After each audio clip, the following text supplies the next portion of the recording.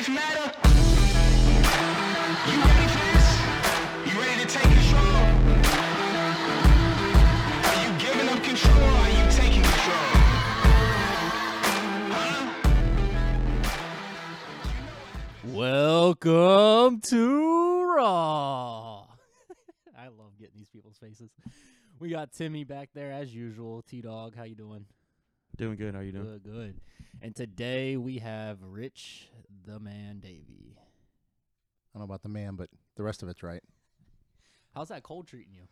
I'm getting all right. I'm okay. Not bad. I'm getting better. We really didn't have a warm up to this crazy ass weather here. No, we haven't had a fall here in Cincinnati. It went from summer and October to damn near winter. Yeah, Par for the course around here, I suppose. You know, if that's one thing the internet has bright, it's the memes. Probably It's true. the Cincinnati Yeah. memes. Yeah, That is there's- the one thing. There's no shortage of material for those. No, So, no, yeah. it's beautiful. However, you brought me coffee, and though I greatly appreciate it, where's the Metropoles, bro? If I could have gotten down there and gotten a few, I absolutely would have. That's the best. That might be the best drink in Cincinnati. It is the best. Yeah. It's a hidden gem. Yeah, well, you got to know. You got to know to order. It's not on the menu anymore, man. Why don't you tell everybody where it is? I tell everybody, anybody who asks for where they want to go, where to go downtown for some pregame cocktails, get up onto that rooftop at the Metropole. Well, probably a little cold now, but don't look at the menu. Just ask for a Metropole. They'll get it to you. It's absolutely fantastic. It's candy. And I think just because we mentioned that, we should get advertisement money. What do you think, Tim? I'll get on that. Yeah, thank you. Thank you very much. You grew up in Chicago, right? No, I didn't. No. I moved to Cincinnati from Chicago. Okay. I grew up in Lima, Ohio, about Oh, 2 hours that's north lame. of here. No one cares about that. That's place. it's not nearly as Yeah, interesting. no, I always it's tell not people interesting. Lima's a great place to be from because it means you left. But no, I was in Chicago for 4 years before coming here to Cincinnati, which is obviously why you think that. Right. And Right. I'm a Chicago sports fan. Yeah, that doesn't help. Well, At least you guys finally won something. finally, right? been a while. Time. Well, it's all we needed. I just needed one. Just one. I just needed one for my lifetime. I figure if my dad didn't get one, I should be grateful for the one. I'll take it and That makes I'll take it sense. and run. So, being from Chicago, how does the weather here compare to up there with this cold? Because there's been people from, let's see, even Alaska, when I was up there, some of the locals up there said that the cold here is just different.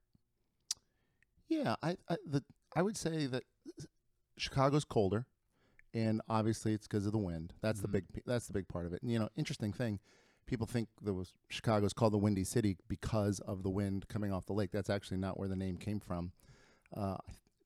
Early 1900s, maybe like the 1920s, it got the nickname the Windy City because how politicians would so easily and quickly switch sides on an issue because they were being bought, presumably, for their vote. Which one isn't That being bought? the politicians earned Chicago the name the Windy City because they switched sides by the blow of the wind. Anyway, a lot of wind, no doubt about that. Not that much snow, although they do get some snow. Yeah. But the cold is bitter. There's no doubt about it. It's not as I don't think it's anywhere near as bitter here. No? No.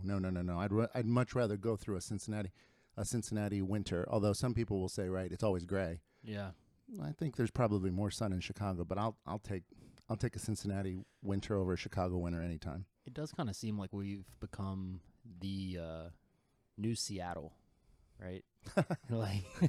Well, I don't think we had much sunshine the summer, whatever. Like, it's always been, recently anyway, it's always kind of seemed, I don't know, sad, gloomy.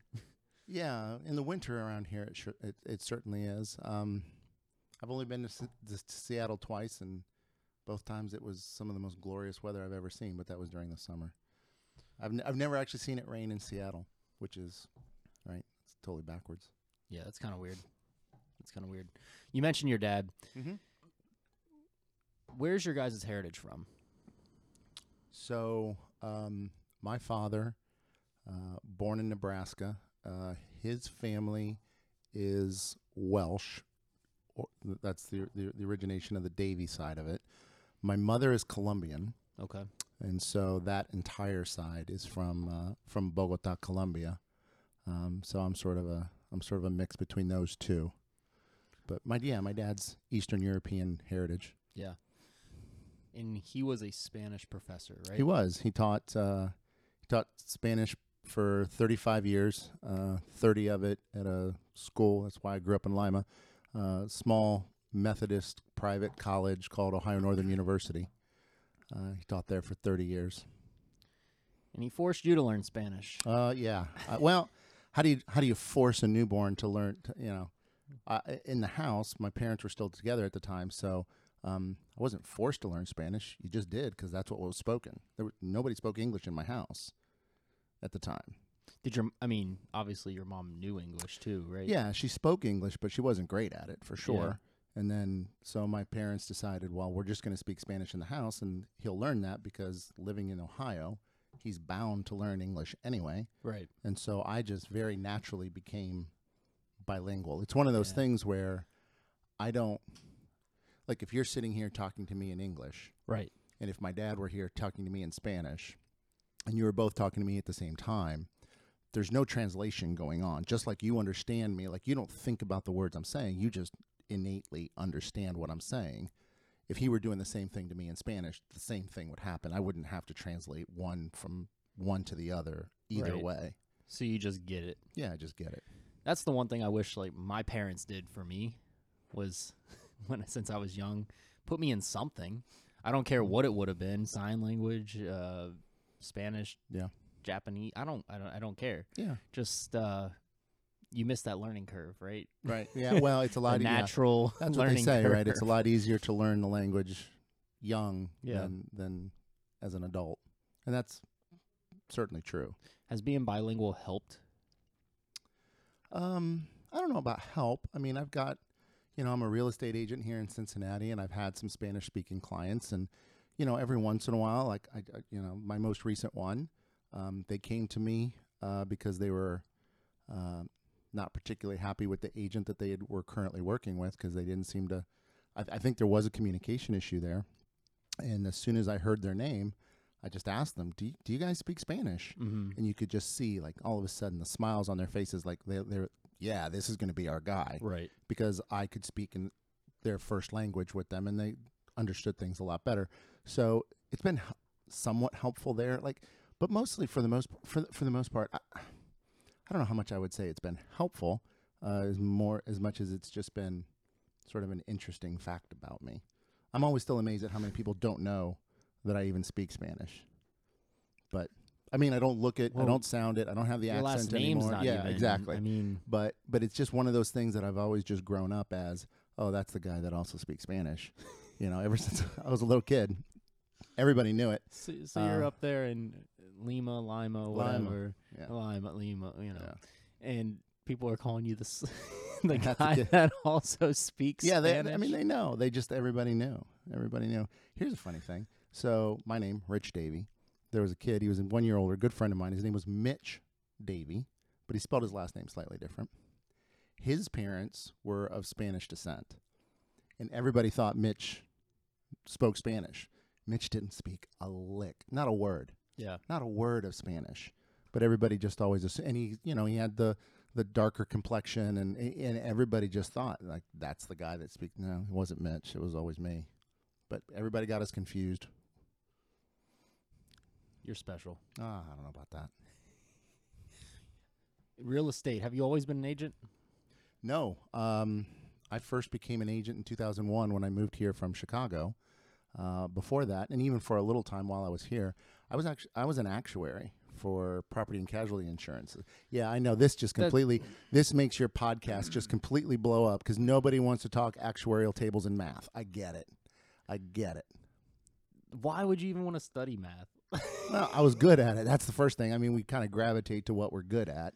And so yeah, I was always gonna go to college to be a math major. And then late in high school, somebody came along and kind of introduced me to the world of being an actuary. And I thought, that sounds pretty good. It's a good profession, low Right. stress, high salary. How do you beat that, right? Especially coming from you, like you completely understand. That's your goal. That's it, man. You are looking for the lowest stressed, highest paid job out there. I mean, that's just kind of your MO. But gonna so, find it. So you, yeah, We're right. gonna find it. Okay, good luck. So no, I was an actuary, and that's when I was in Chicago. I worked for Allstate Insurance. Then we left, and then I worked for Great American for a little while here in Cincinnati. But yeah, I was an actuary for a total of 12 years. But part of that time, like I said, here in Cincinnati, there was a bit of crossover Yeah. where I still had my license, although my wife was handling most of everything. She was an agent at the time as well. When I was working as an actuary here in Cincinnati, she kind of handled all the real estate stuff. So your wife is licensed then? Well, she was at the Yeah. time. Okay. She was a licensed agent for 12 years. Okay. Wow. Yeah. I didn't actually know that. Didn't you? No, Yeah. I had no Well, idea. when she took the job here, when she took the different job here, the company actually required her to put her license in escrow. She wasn't allowed to have an active license Mhm. when she was working here as an employee versus us as an independent contractor. Right. Just because she had so much access to data and client names and phone Sure. numbers and That makes emails sense. and all that kind of stuff, they wouldn't let her have the ability to do anything with it because she wouldn't have a license that was active. That makes sense. Yeah. With actuaries, you have to pass a certain number of exams, right? Yeah, there's a full-blown exam process after you graduate from college, and it's changed over the years. Back when I was doing the job, there were 9 exams. Okay. The first 4, first 3 or 4, pretty math heavy, and then after that they became more insurance related exams. Couple of them, the first ones offered twice a year, and then the later ones, the last 5, the last 5 of them only offered one time a year. Yeah. So you had one crack at it, and then if you didn't pass it, you had to wait a full year for it to come back around and take it again. That sucks. So yeah, the average, they used to say that the average sort of travel time through the exam process was somewhere between 7 and 8 years. Yeah, and I don't think a lot of kids know that when they come out of college. I always used to joke that if I'd known I was going to be studying for actuarial exams for that long, I'd have just gone to med school. Right. I mean, You're sitting there. yeah, I would have come out with a ton of debt, but I'd have made a lot more as a doctor than I would have as an actuary. Did you pass all the exams? No, I never No. did. I kind of stopped taking them for a while, and then when I left the company, when I left my last actuarial position, I had not finished them all. But How high did you get? I got through the first 5 of 9. 5 No, of 9. 6 of 9. 6 Sorry, of 9. excuse me, 6 of 9. So Yeah, that's that low stress, high paying job, right? right, yeah, right, exactly. You spend so much time at home studying for these things because they're kind of graded on a curve. They're kind of designed to only pass the top 30 to 35% of the people who take it at any particular time. Oh, so they don't even have a number. It's not a score. It's not like you hit this number and you pass. It's they grade them and then they kind of look at the scores and they kind of decide, well, that's kind of there. We're gonna draw the line right there, and that's everybody above it passes, everybody below it fails, and then so you could do really well on one day, on an exam one day and fail, and then the next year come out of it and think you completely bombed it. But if you did better than everybody else, you pass. It's kind of weird. a little bit.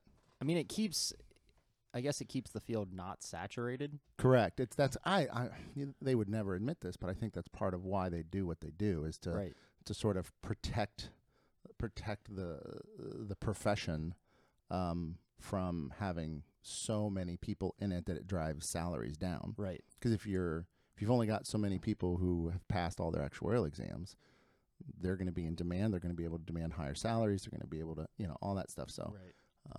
part of it, I think, is that. But I think part of it also is to sort of just protect the integrity of the profession. Do you wish more professions were like that?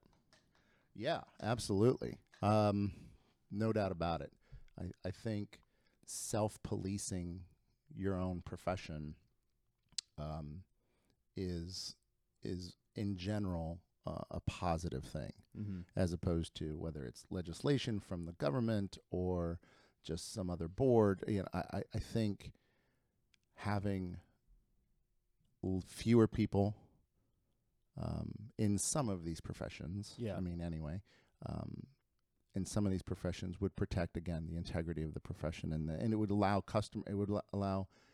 the customer, or the client, more assurances that the person that they're going to be dealing with is a subject expert. Right. Right. You're a real estate agent. I'm a real estate agent. Mm-hmm. I'm gonna say it. I think that our profession should have some type of checks and balances. Personally. Yeah, I mean, I've always kind of jokingly said, you don't have to be a rocket scientist to get rocket scientist to get a real estate license. No. The exams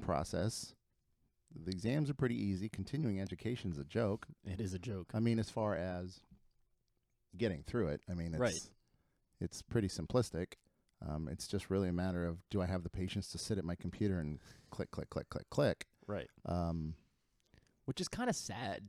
That's Yeah. kind of, I mean, it's great because we don't have to spend all Right. day doing it. Yeah. But it's kind of sad. I mean, that continuing education, ideally, we should want or get something out of. Right? Well, you still can. That's not to say that you can't devote your time and energy to really throwing yourself into the material and making it meaningful for you.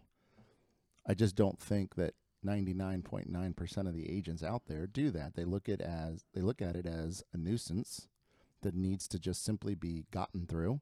Right. And so they look for the path of least resistance, which is totally understandable. That is. Completely. Because the profession doesn't require an agent to really worry about it much more than just getting through it. Right. If there was more of an emphasis on valuing it, then agents, I think, would. I mean, you do what is required of you. Sure. And right now, as far as continuing education in real estate, not that much is required. Yeah. How has technology changed the way that agents and loyalty and all that stuff is? Yeah. So obviously, as a more experienced agent, I love all the technology changes that have occurred. It just makes my life simpler and more complicated, right? Because, back in the day, I would have to drive over and I would have to meet clients and get them to sign everything, and then I'd have to, either deliver it myself to the other agent or pray that the fax machine was working. What's that? Yeah, right? Exactly. God, you're so young. Is to, pray that the fax machine was working and that their fax machine was working to receive it and to print it. And, it was time consuming. I won't say Yeah. complicated, but it was time consuming. Certainly now it's a lot less time consuming, but at the same time, it changes the emphasis on speed and that phrase that we use so much, time is of the essence. Mm-hmm. Back in the day, I didn't have to worry about if we were in a multiple offers and I had to get something to an agent in 3 hours, and I hadn't even written it up yet. Right. But now I can, but because that ability is there, that kind of speed is sometimes either expected or you're just put on a timeline on a deadline that makes it very, very difficult to meet. Right. So technology is great. I mean, so long as you take the time to learn it, and that's a lot of agents, not a lot. Some agents have trouble with all the technology. They get a little overwhelmed with the technology.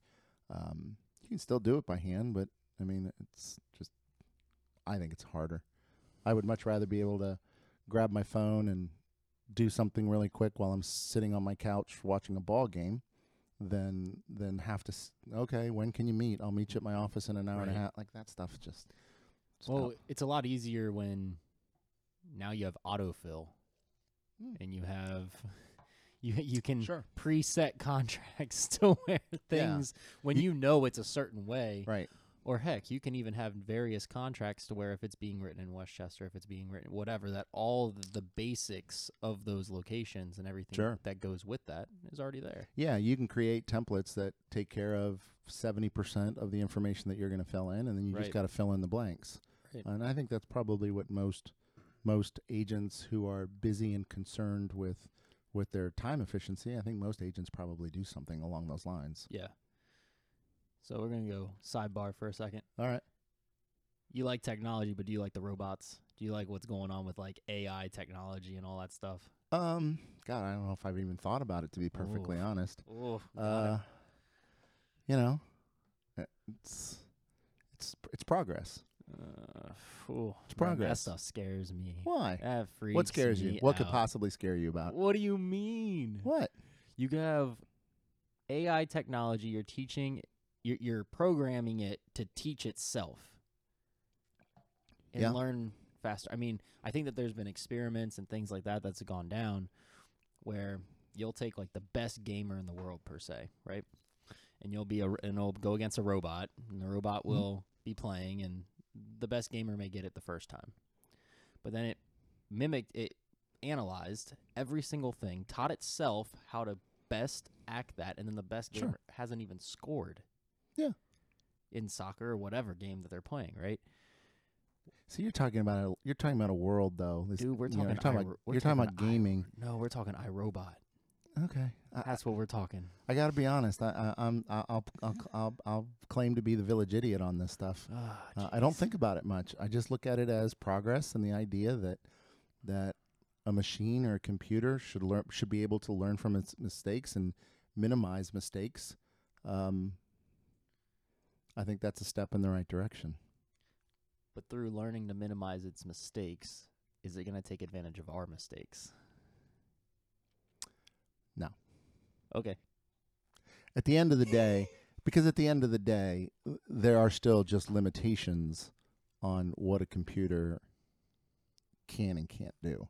It can't reason, not really. It can learn to minimize. It can learn to not make mistakes, but it can't. It can never reason. It can't feel. It doesn't. It's not the same thing. And so I just don't believe that we're ever going to get that technology to the point where we are the disposable ones. Did you see the robot that was shooting? What was he shoot? Well, he was.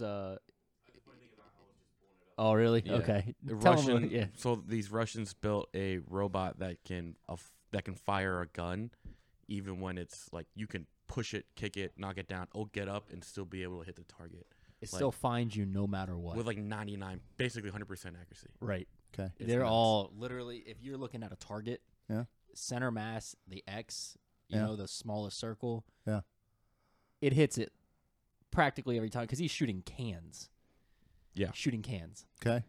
This thing. Can't say I've seen it. It is the I creepiest can't thing say I've seen that it, I've but watched in a long You could. time. Yeah. I mean, That's like the future of domination. Like you line up with in theory, a robot army of. It's like the drones, right? When we started drone Sure. striking stuff. Yeah. Well, you throw that into downtown. Doesn't matter what us humans do. It's done. All right, I can't find the video, but I have a question. Do Yeah. you think at some point we'll like how you were saying with drones, we'll just have you could get like the best gamer and then have him control like a Terminator robot and fight, like, That's a so good find question, Jimmy. so find a gamer, or it doesn't have to be a gamer, but obviously like you would.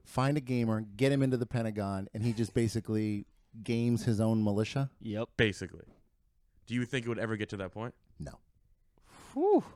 no, I don't. I mean, we're dropping bombs from like, From our house. yeah.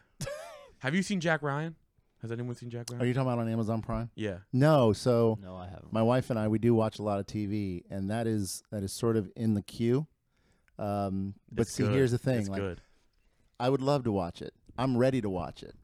I'm a guy who can watch multiple TV shows all at one time. My wife is very, very much. We're gonna watch this. We're gonna finish it. We're gonna watch this. We're gonna finish it, and I just think the subject matter doesn't interest my wife. The suspense and thriller thing, it just doesn't excite her the way it does me. Yeah. So we're waiting for the next Marvelous Mrs. Maisel to start. The So- what? Right. Yeah, Marvelous Mrs. Maisel. Great show. Great show. The main actress is a dime. Spot on. She's yeah. spot on. And we're watching Goliath with Billy Bob Thornton. Haven't heard of Great- any of these. Great show. But yeah, no, Ryan, the Jack Ryan thing, I'm almost to the point where I'm just going to have to like start secretly watching it when she's already gone to bed. Because if I don't, I don't think we're ever going to start it. That's Yeah. true. The only reason why I bring it up is because this isn't ruin anything. But the first season, there's a character that he is a drone operator, and he's killing people via drone, and it gets to him. So I don't know. See, I guess I don't watch stuff like that and think the way you guys do, because I just watch it to be entertained. I don't project it into reality and think to myself, oh shit, that's just a couple years away from actually happening. I think that's what makes it more suspenseful to watch is when you make it real, right? When you're thinking, oh shit, that could be us tomorrow. It kind of puts it in a different, I don't know, because I think people do use movies and TV shows to communicate with us in a weird way. I think that if you look back through history, that was the way of communicating to mass populations, ideas, emotions, things of that nature. So I do believe that some of this stuff is the ideas of where things Maybe I'm just naive. That could be. I don't know. I just, like I said, I just don't spend a lot of time and energy thinking about that stuff. Yeah. Hey, I'm an old man. I'm not going to be around much longer anyway, so I figure I've already had a pretty good run. Yeah, me too. Hey, no, for real. I woke up, and when the temperatures have changed, I got one leg that's 23, and I got one leg that's probably about 56. And I'm like, oh, gosh, I can't move that leg. Holy cow. That's me every morning. Let's dial back. Yeah. We're going back. Yeah. What type of experience do you have in the real estate world? Boy, I don't know what you mean by that. What do you mean? I know personally you've manned or headed a lot of different positions. Oh, I see. Okay, yeah. So, of course, when I started in the business, I just started off as just me, just trying to sell in many houses as I could and help as many people as I could. And, not being from Cincinnati, that was a little challenging early on. Very, very hit or miss. But then, yeah, I've worked. So there was a period of time where I sort of stopped selling real estate and started working as sort of a back office person for a few teams that have been set up, where I didn't actively sell, but they had a team of agents who did, and then a lot of the paperwork and the coordination and all the stuff that sort of happens after a contract is originally accepted. I took on those responsibilities for every deal for every agent that was on the specific team. Sounds like a pain. Well, I don't know if so much a pain. It's robotic in a lot of ways, but not, it's real estate. So there's always wrinkles that you don't necessarily see coming. But, I had enough experience over the first, 10, 12 years to where Right. I'd seen a lot of things at least. You're always still surprised how certain things happen or why they happen. But, I'd had enough experience to handle just about every situation that came along, which I think was, it's valuable in a position like that when agents are essentially handing deals over to you, and for the most part, really all they want to know after that is just tell me when and where the closing is going to be, and I'll be there. Right. Right? Because they don't have to worry about that stuff anymore. They want to go on to the next deal, find the next client. Mm-hmm. So part of that job that I was doing was to free agents up to do some of that stuff. Right. So Yeah, that's I could not do that.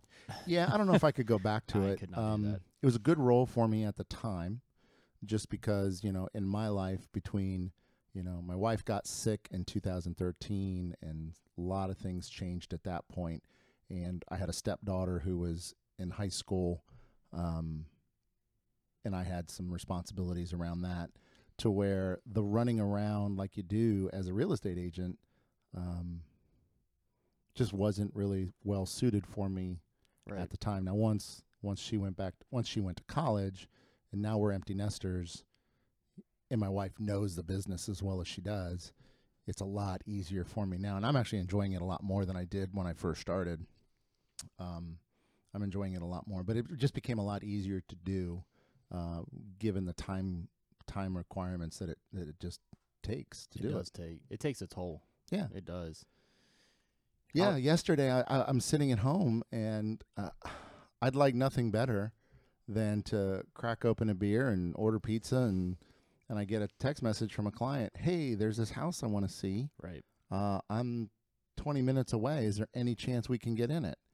And then, it would be very easy for me to say, nope, can't get in it today, but maybe tomorrow. But when you look it up and you realize, first day on the market, it's going to be a hot property, probably already is, and there's nobody living there. Right. Well, I know that if I don't get out there right then, because I have the opportunity, that house is probably going to be gone for this client. And so next thing I know, I'm texting her, "Yeah, I'll be there in 45 minutes. I run upstairs, jump in the shower, put some clothes on, and off I go." So yeah, that kind of stuff, kind of throwing the monkey wrench into what your plans are for a particular day or a particular night. Right. But, we get paid pretty well for what we do. So That we do. And what you said, showing the care for your clients, that's one thing that I've always appreciated from you, because I've always looked up to you. Lie. No, for real, you're one of those genuine agents. And everybody talks about how many agents there actually are in this industry, and how few of them do business, actually do the business for the industry. Yeah. And then, I know a lot of genuine agents, but at the same time, it's even fewer from the ones that do business that are genuine. Yeah, that's the old adage, right? 80% of the business is done by 20% of the agents. Right. And that's probably true, because there's lots of part-timers, lots of people who they went and got their license for whatever reason, but Right. they weren't really ready to take on the responsibility of being a full-time, full-service agent, because it's hard. It is. It's hard. And even no matter how long you've been in it, it's hard. Those what was hard at the beginning may not be now, but it's always something different. You'll probably laugh at this. They said the average salary on BLS, and a lot of people use that as, what could I make potentially, was, I think, $46,000 a year. And I just did a presentation about this, and I flat out told the class, unless you have a big network and you're able to get something going, maybe join a team, whatever, you're probably not making that your first year. Not in your first year. I don't know. It's there to be had. I don't think there's any doubt about that. Just ballparking the math in my head, 46,000. You should be able to make 46,000 on 15 deals. So barely about more, right. barely more than one deal a month. Sounds about right. I find it hard to imagine that if you're putting in 40 to 50 hours a week, legitimately, and you're doing all the things they tell you to do, and you're making the phone calls, and you're really trying to network, and that's the downfall of most agents, is they think they want to network, but they don't really want to put the energy in to network, or they feel self-conscious that, I'm calling my friends, and I'm not calling to ask how they are. That might be how the conversation starts, but they know in the backs of their minds that what they're really doing is asking for business. Yep. And they feel bad about it, and it causes them to sort of shrink in the moment, and they don't actually end up maybe even making the phone call to begin with. Right. What a lot of them don't realize is your friends, like your real friends, your family, they want nothing more than to help you. But they don't know to help you unless you ask them to help you. And it's sort of that catch-22. They're willing to do it, but agents are afraid to ask for it. And so, especially a first-year agent who feels like they don't necessarily understand the business very well, or the industry, and they're always afraid of being asked a question they don't know the answer to. and they're afraid of looking like a dope by saying, you know what, that's a good question. I don't know. Let me find out. That's really easy to do, people. I don't know. Let me find out. I It's think that- okay. I think that's a lot with everything in life. Yeah. If you Absolutely. don't know, ask a question. Yeah, the worst thing you can do is be a dope and act like you don't, like you actually know, and then and then they go and they find out from some other way, some other resource. Rich didn't know what the hell he was talking about, Right. clearly, and then that just destroys your credibility. Right. Yeah, absolutely. You know, in speaking to our our gender, males tend to sit there and Yeah, that might be true. I don't know. try to Yeah. be like, "Oh, I got it. I'll handle it. No worries. right. I got It's- this handled." It's like asking for directions, right? Yeah, my family, we do a Christmas party every year. It's at the same little lodge. Some people hate it. I tend to like it. It's just one big hall, and we Mhm. just throw up tables. Actually, a couple years ago, we started Pong tournaments. Okay. So everybody's playing Pong. Yeah. It's just a good time, and Wait, left- pong or beer pong? Well, we have kids, so it's Pong. All right. But yes, beer pong. I left early a few years ago. Slightly early, not super early, and I got home and was getting ready for bed, and I get a call. They want me to turn around and come back. I'm like, why do you want me to turn around and come back? Mind you, I would have to drive 45 minutes back the other way, so I was clearly not wanting to do that. They're like, well, the car won't start, and we don't know how to jump it. So it's Okay. it's one of the newer cars, and they couldn't figure Uh-huh. whatever. There's 4 guys trying to figure out how to jump a car. Hey, fellas, Google is your friend. Google, or I told them, did you look at the manual? Not one of them thought to pull the manual out of the glove box, open it, and then check and see what's up. Sounds about right. Yep. Sounds about right. So then they were all like, "Oh, thank you so much. Have a good night." Yeah. Mm-hmm. That's what they needed you to come back 45 minutes for. Right. Awesome. Right. Awesome. You mentioned your wife came down with an illness. Yeah. And I've known you guys for a while, and Mhm. I've seen Susan pop in and out and whatever. Right. What does she fight? Well, she doesn't actually fight it anymore. It's not a disease. It's so what she had happen was she developed what's called Guillain-Barré syndrome.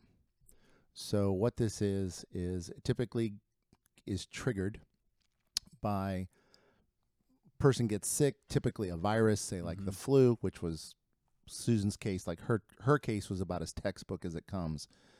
So she had the flu, and so as we all know, our immune system kicks in when we're sick. Right. Your body starts to produce white blood cells. So red blood cells carry oxygen to the body. White blood cells fight off disease and viruses and stuff like that. So your body starts ramping up its white blood cell production to fight the virus. And then once the body has fought that and gotten rid of it, the immune system starts to shut back down and the white blood cells start to ramp down.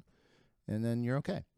Well, in Guillain-Barré syndrome, think of it like a switch. Right. The body forgets to turn the switch off on the immune system. So you're no longer sick, but your body is still continuing to produce high levels of white blood cells. Well, these things only know how to do one thing, and that's destroy shit. They find something to fight, and they fight it. And so for lack of a virus, the next easiest target is your own nervous system. So it literally starts destroying your nerves. It's really painful. I mean, it sounds painful, right? I mean, it's really painful. Anybody who Yeah, it has any kind of sounds- neuropathy or anything like that can kind of understand what we're talking about here. But this is now throughout your entire body. And so what happens is it starts down towards your lower extremities and essentially begins to slowly paralyze you from your feet, and then it works its way up to the shoulders. And so, like I said, for her, it was really quick, about 24 hours before she was, for the most part, paralyzed, shoulders down.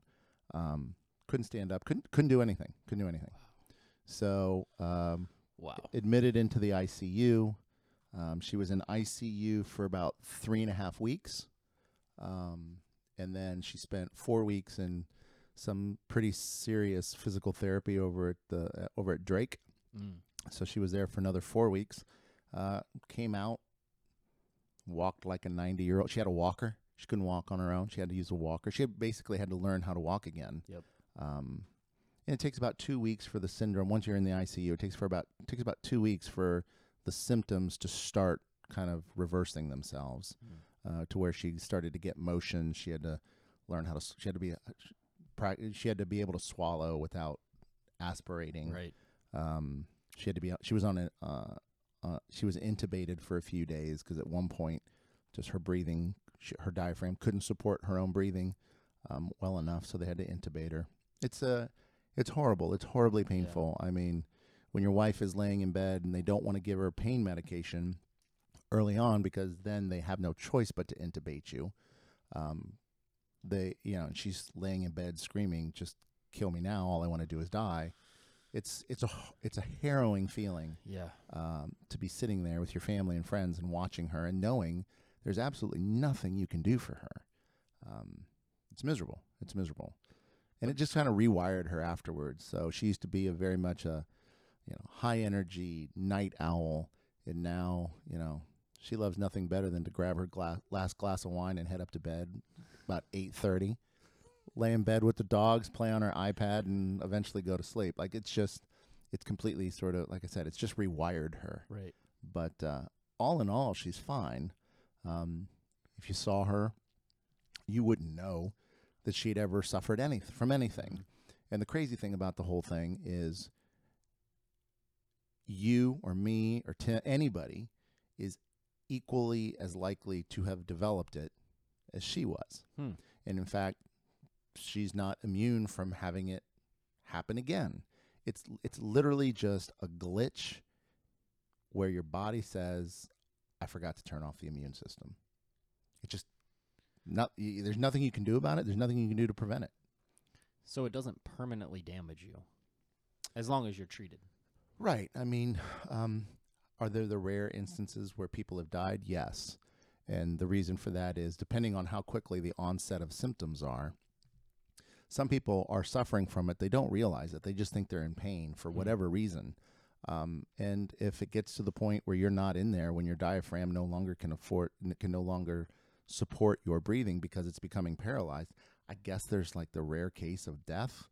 But I mean, for the most part, no, you're just going to be,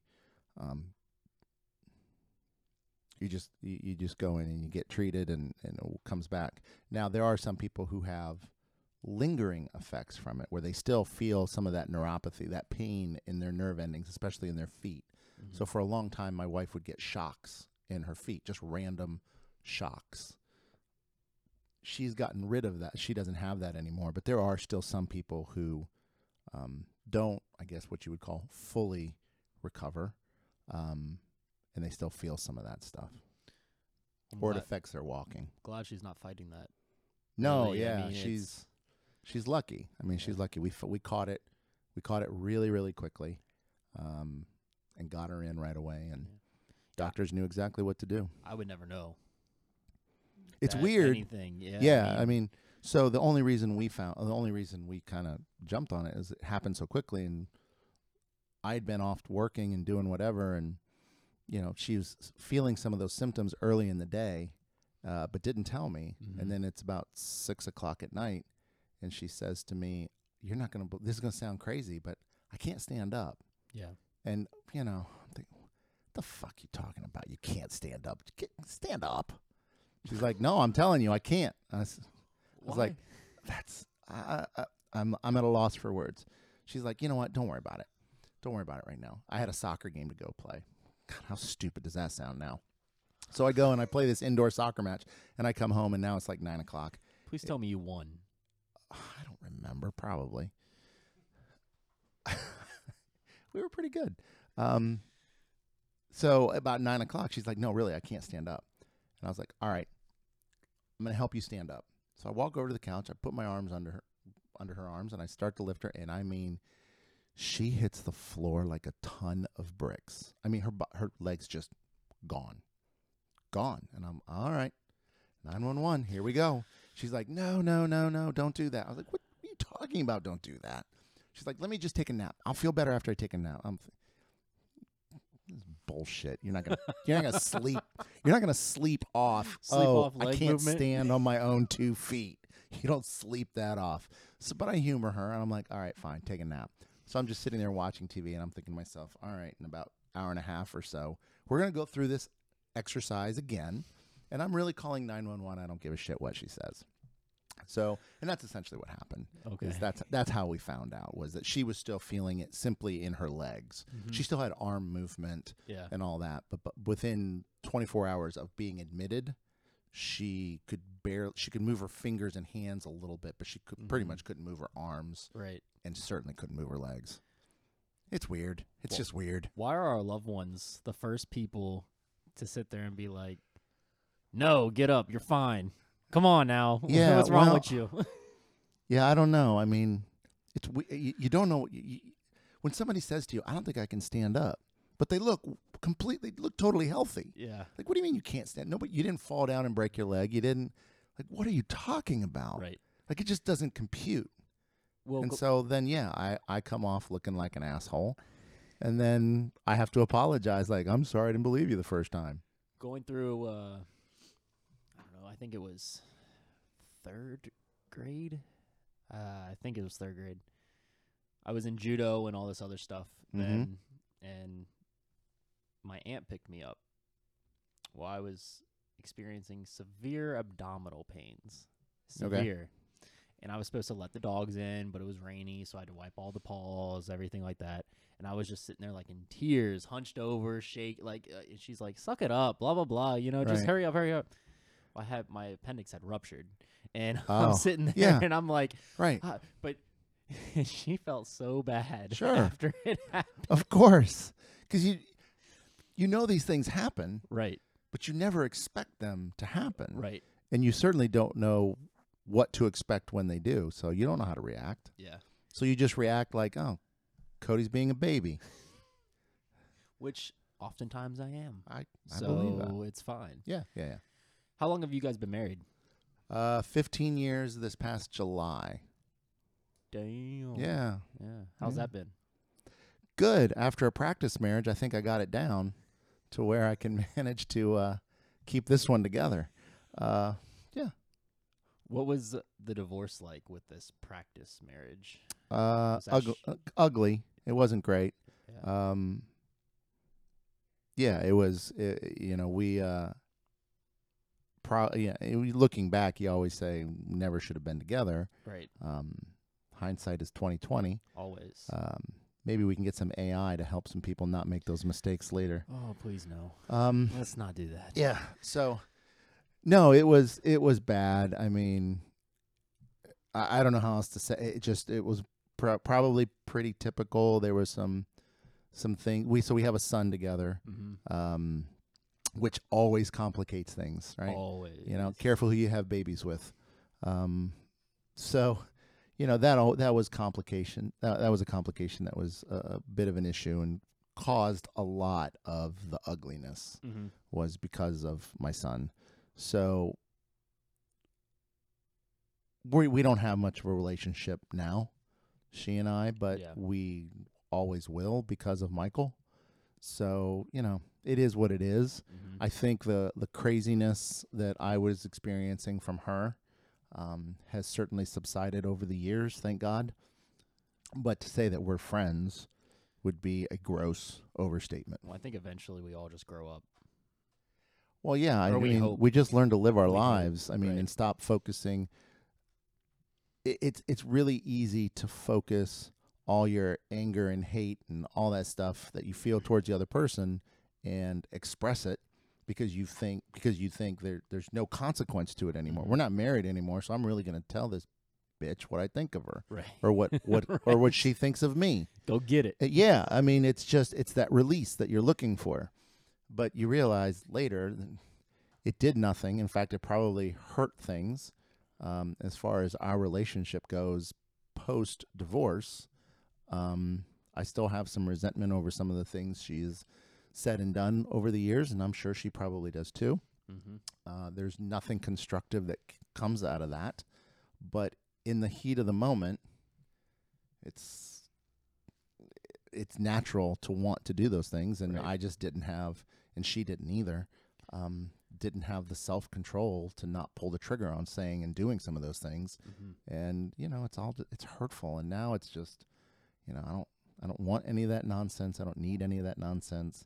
I'm in a marriage now that I'm incredibly happy with. I mean, 15 years, and it sounds corny, I know, but every year it just seems like we're better and better. Like, we've had our moments. Everybody has moments, but like we have learned each other well enough to know, yeah, we're kind of getting to that red line. Yeah.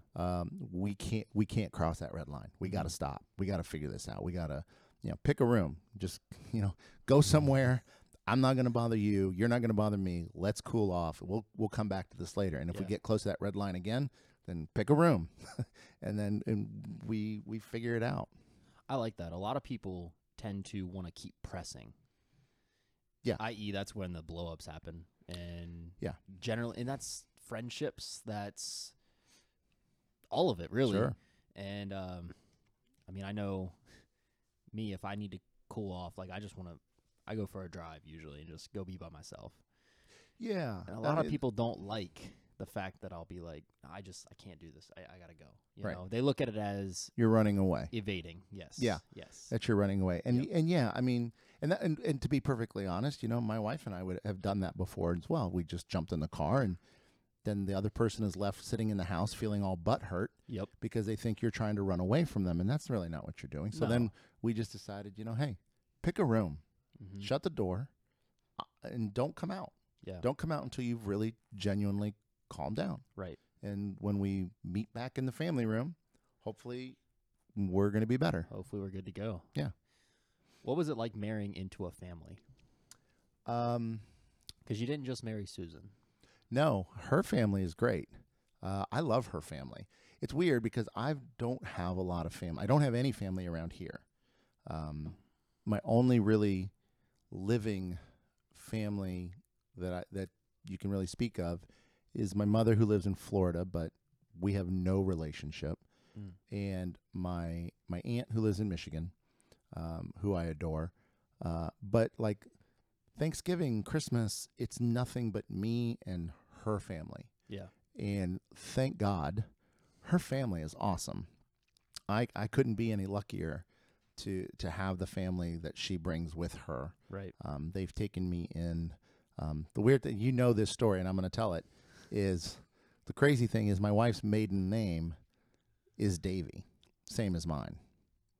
So she was married once before too, changed her name, and then of course got married and changed her name back to what sounds exactly and looks like her maiden name. So people don't think anything of it. But yeah, they don't realize that my last name is Davy as well. The weird thing is her father's name was Richard Davy. She married her dad. Her dad's name is Richard Davy. That's the epitome of the daughter looks for Yeah, someone right. like her father. Yeah, that's perfect. Yeah, well, we were only really similar in name. The crazy thing is my dad's name is Donald Davy. So Richard's dad is Donald. Her father's father, Richard's dad, was Donald Davy. Yeah. So when we get together, of course, I have to call my aunt to, like, her daughter is the family tree expert, and we're just, please tell me that. We're not. Please tell me we're not cousins. married or related. Please tell me this tree. Tell me the tree has branches and it's not all trunk, right? Because it's like, this is gonna be kind of weird. Thankfully, no, we weren't related. So, but no, her family is really, really good. Yeah, I have a good time with them. that's awesome. Did you? Well, I guess. Did you enjoy adding kids to you? Because you added one, right? Yeah. So my wife had a daughter. Mm-hmm. She was about to turn 4 when we first got together. So in a lot of ways, I was sort of a father figure Mm-hmm. to her, if not her father. I had a big part in raising her, which was Sure. great because my son lives with my ex-wife Okay. in Arizona, so I wasn't a big part of the actual raising of him. So, not that you can ever just interchange kids, Right. but Right. I got to go through that experience of raising a child, which, Mhm. yeah, I really enjoyed it. Has its moments, as all parents do, but for the most part, yeah, we have my stepdaughter and I have a great relationship, and I'm Yeah. really happy about that. That's awesome. Just real quick, I want to transition to some news articles, and then I'm going to hit us with our most serious topic, and then we're going to be done. Well, I got a gnarly story about this man from Kentucky, Bart Allen Helmus, 39. He was in Thailand. He was in Thailand jail with his Thai girlfriend, and they basically escaped with a knife. And once the police got a hold of them, he shot himself in the head. And the reason why they were in jail was because they got caught trafficking 1 kilo worth of methamphetamines, which is 35 ounces. These are the Kentuckians, right? Yeah, these are people from Kentucky, where I am born. Where you're what? I was born in Kentucky. Oh, Fun fact, I guess. yeah, I'm going to keep my distance from you. But yeah, What? So, okay, Yeah. smuggles meth, goes to jail, breaks out. Kills guards. yeah, Well, that kills Let, guards. let me ask you something. Are you prepared for jail? I don't know. Right. Like I joke about this, and I it's not really all that ha funny, but I'm telling you right now, if I'm looking at time, I'm gonna do something if I'm gonna do. yeah, I'm getting out of that. I'm taking the easy way out. I'm gone, folks. So y'all are like prison escape, to the max. Yeah. Like you're ready. No, prison escape. No, man, I'm done. My 47 years it's over. I can't. I'm say not going to that. jail. I'm not going to He jail. said, "I'm not Listen, going. I am not going to jail. You're not a I will, caged I will animal? call the Clintons and I will ask them to I will ask them to Jeffrey Epstein. And Epstein didn't Like, kill it's- himself, it's ladies not- and gentlemen. He did not. I'm not going to jail. I've thought about this. I couldn't imagine surviving that. So let's say the cops are coming for you. All right, you did something crazy, and you're gonna go to jail if they get you. Would you try some great escape, or you just call it quits right then and there? I'll just call it quits. Not even. No, wait, no, Not no, even no, try no, to wait, do wait, a- wait, So wait. would- There's a moment, right? You obviously you try to escape. That's natural. That's just human instinct. Flee. But you've also got to make sure you got to know the moment when there is no more running, and you still have the opportunity to end it. Right? I mean, they're thinking they've thought this through, because if they actually get their hands on you, You're done. you're not ending it then. Now you may go to jail and you might try to end it there, but I'm not really looking to even get that far. And I kind of think that's But what true. if they've messed up? What if you're innocent? What if you're actually innocent of this? You've got a decision to make. Do I trust the system enough to not fuck it up? Well, not to mention in his case, well, not my boy Timmy right there, but in the guy's case, you're trusting a foreign system. Yeah. So not to mention, right. you add that to the mix. our system, sure. Do you Add trust that it to or the not? mix. But then you're trusting a foreign system where Yeah. you can't even speak their language, maybe. Yeah. Right. Holy cow! No, do I understand why people I don't want to do the suicide by cop thing. I would never want to take them out with go me. out in a blaze of glory. Yeah, no, nobody has to go with me. But I mean, I've thought it not in great detail, right?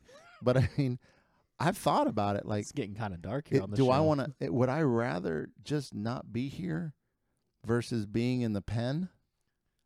Probably. Well, I mean, the dangers that come with the pen. Yeah, I'm out, man. I can't. You- Look at me. I'm not going to survive. I'm not beating anybody up. I'm not protecting myself. Are you funny enough to get by though? Not No, not you're even not the a, comedian. not even a They're little not gonna bit. call you the comedian. No, not even a You little got the bit. numbers mind. You can help them with their cigarette Right. deals. Yeah, and no, I think they got that whatever. figured out. I think they've. I'm trying. I think they've got that figured out. Got another one, Tim? Yeah, I'll give you one more. So, a 59-year-old Australian tourist has been killed by an elephant in South Africa during a camping trip. Well, it's Trampled? yeah, basically. Okay. But so they were staying at a non-designated camping site, and then Oops. an unfortunate incident happened. Basically, that's what the Is that unfortunate in quotation marks, or is that legitimately unfortunate? I mean that someone died, so that's kind of Well, I mean, unfortunate. that is unfortunate. But yeah, so the let's see, yeah, the minister or Ministry of Environment and Tourism of South Africa said this is very unfortunate incident and highly regrettable. That's all they said. That elephant has great regrets. Yeah, no, probably not so much. That's crazy. Yeah, Like, right, there's all kinds of stories, right? Crazy ways to have died. didn't they gotta- make a TV show about that? 1,000 they? Ways to Die. Yeah. What was it? 1,000 right. Ways to Die. That's right. Have you ever seen that? That's No, it. I've never seen it. That's a book, though, isn't it? Didn't they also make a book of that? I'm not sure. I About think that. they made the book and then the TV show. But like the TV show was nuts. Like people is were nuts. Never dying seen it. from Didn't even hear about it. like things that I could tell you and you'd be like, no, you're lying. They did. Yeah. I watched one episode, and they had a girl. She bought a string candy bikini or something, right? She was gonna get all spicy, and the person ate the string. This is horrible because somebody died, but they ate the string, like the candy, but ate the string, like the whole thing, Oh, and that's how they died. Why? I I, mean, don't even know what to say to that. yeah, it's weird. That's what it is. Yeah, and getting trampled by an An elephant, elephant. has got to be right up there too. That- And it's got to hurt. But you're in Africa. Why would you not be mean- with people that like? Why would why would you be like, hey, let's go under this Yeah, tree? There's no guards and blah blah blah blah. Like you're in Africa. I don't know. I've never been there, so I can't really say. But I mean, I don't know what. It's unfortunate. It's very And regrettable. and regrettable And regrettable. and regrettable. And I'm so glad the elephant is in extreme regret over this happening. Yeah, probably not. They probably can't even find the elephant. That's a good point. That's Yeah, I don't know. That's kind of funny though when they go find the alligators that like bite people and stuff, and then they go kill the alligator. You know what I mean? That's what it does. That's You know what I mean? It is an alligator. You're killing it for being an alligator. That doesn't. That's know, right. Yeah, that's yeah, kind of weird. Yeah. It's its nature. Let's end this on some serious talk. You had a buddy that passed away from cancer, right?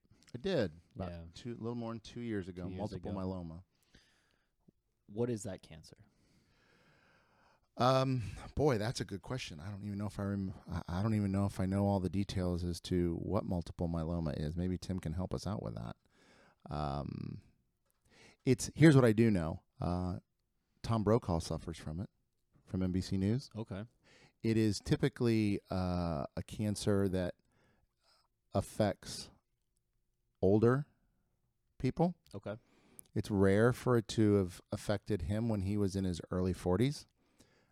And even when it does affect younger people, it's typically a very slow progression.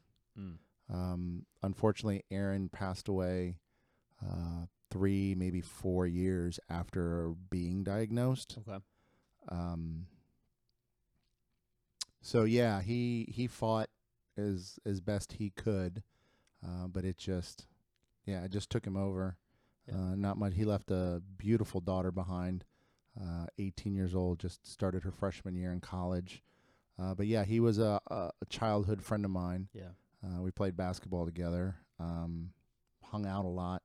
It's one of those things where when you watch it happening and you're there at the hospital, just in those final days, and I was able to be there, along with a lot of other friends.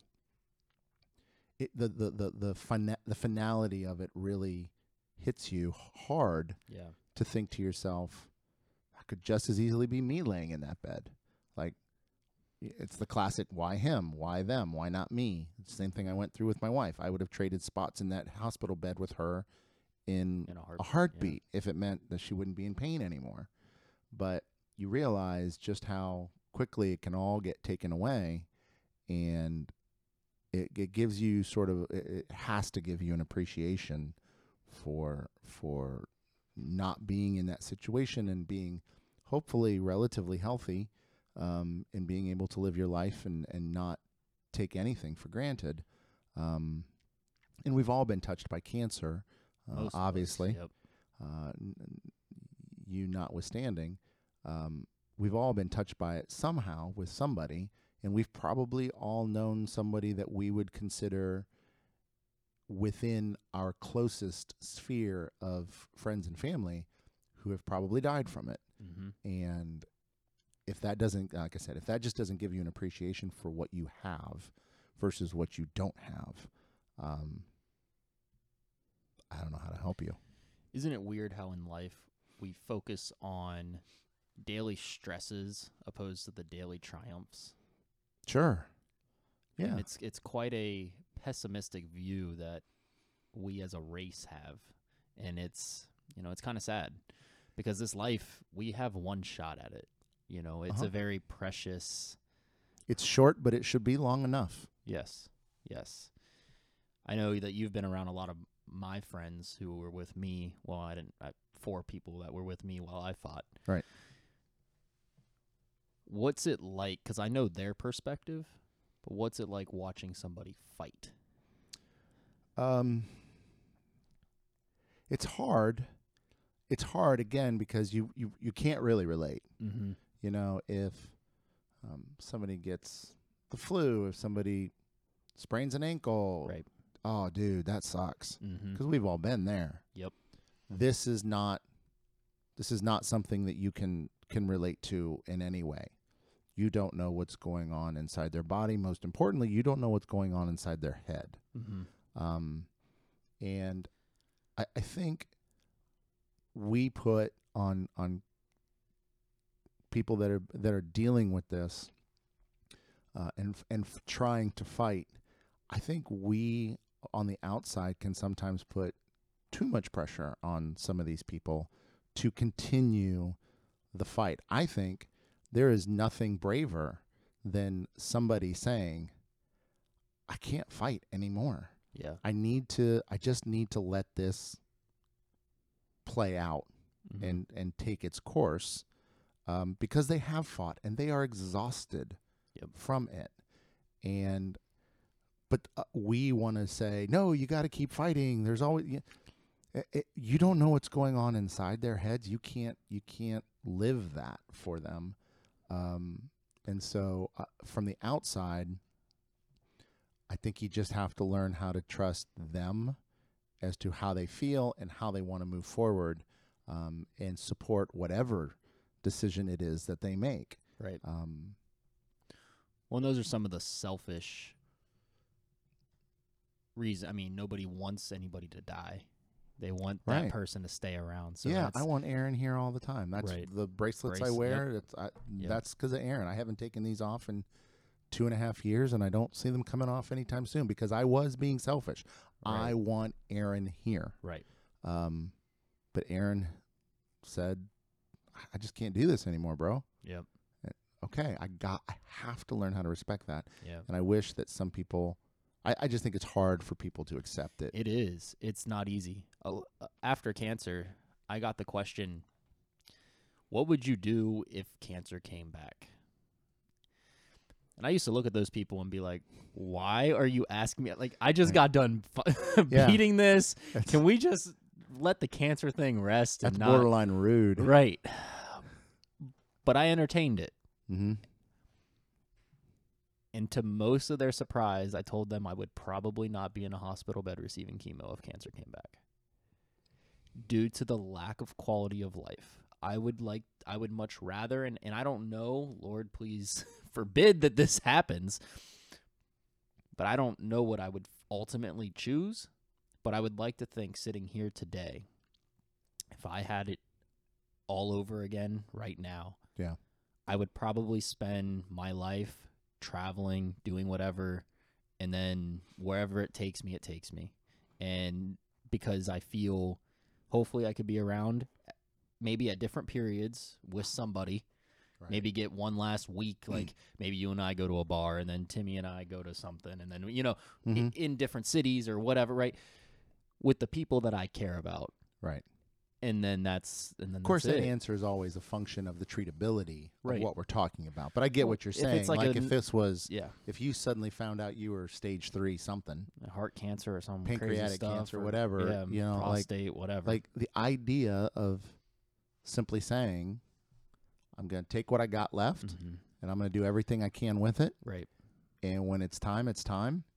It's not what other people want to hear, but Right. ultimately it's not their decision either, Well- and they have to respect that. Well, it's one of those things where, especially having fought it, you have a different perspective. Oh, I can only You- imagine. You're sitting there and you're going through 10 months plus of fighting, and now I'm blessed to be in other patients' lives. And yes, I think Right. that is a blessing because their faces light up, and Sure. you see it. There's just a change in mood, and I've been in their bed That's right. where I know what it feels like when somebody visits you. That's right. I know what it feels like to be on that other side. And to sit there and do it all again, you think, because it does, man. It weighs. Your whole life stops. Sure. You stop. Yeah. Everything you like, it stops. And if I wasn't 14 to where I could play Call of Duty every single day, I don't know how I would have handled it. You ran an Ironman, right? I did. Yeah, how'd One. that go? I've done one full. How'd that How go? did it go? I Yeah. finished. Well, That was the that's goal. all that matters. That was all that mattered. Yeah. You're- So I did it in 2015 down in Louisville. You're Tony Stark in the flesh. Well, I don't know. I wish I wouldn't mind being that guy. So yeah, just I started running. I started endurance sports back in 2007 after my second ACL surgery. The running bug kicked in. So for a long time, all I did was run, and I swore to my wife, I promise I'm never going to do triathlon. I promise. And in 2013, I went back on my word, and I started dabbling in triathlon because I just kind of got bored with just running. Mm-hmm. So I thought, yeah, sure, let's swim and bike too. Problem is, I shouldn't say I don't swim. I wouldn't have ever called myself a swimmer. Okay. I was somebody who I won't drown, but you can't call me a swimmer. So I took lessons with a firefighter from Fairfield at the YMCA. Took a couple lessons and then just practiced and got better at it. Got sufficiently good at it to where I thought I can do races now. And one thing led to another. Started just like with running. Started with short races and built it up, and then finally in 2015 I decided to pull the trigger. And I'd already done a couple of half Ironmans, but then I decided I got to do one full. Got to do one full Ironman. So in 2015 I trained for about 9 months with the help of a coach and a couple of friends who would go out on the weekends with me for long bike rides and stuff like that. And yeah, I did one. And one of these days I'd like to do another one. I haven't gotten around to it. So it's on the menu. It is. It's on the. Yeah. Let's say yeah. I don't know. I want to. It's just a matter of getting back to it. It's so time consuming. Yeah. The training and. What is the training like? So I'm about to go Yeah. through another walk for hope. Yeah, you are. And the whole idea is that no patient is walking alone, right? That's Yeah. it's symbolic for that. So Well- I would just tell you, like in general terms, not just Ironman specific, but just general endurance sports. Number one, get comfortable being inside your own head, because you're going to spend a lot of time on your feet, you especially, a lot of time on your feet, and you're going to have, music can only drown out so much, because your daily life will be a part of that. And for me, when I first started running, that was a good thing, because I could spend time out on the roads just kind of sorting shit out Right. in my own head. Yeah. And funny thing is, I would go through these things, and I'd think to myself, oh, I got to remember to do that or look that up when I get home. And then by the time I got home, I'm completely forgotten. But it does. You do kind of get an opportunity to learn about yourself, because it's just you and your brain out there, and you have conversations. So get used to being inside your own head. Time is the big one, and the accountability is the biggest one. Mm-hmm. And that's where having friends who will help support that journey becomes so important. Right. And here's the thing, like, I might go out, I might have gone out for an 80-mile bike ride, let's call it that.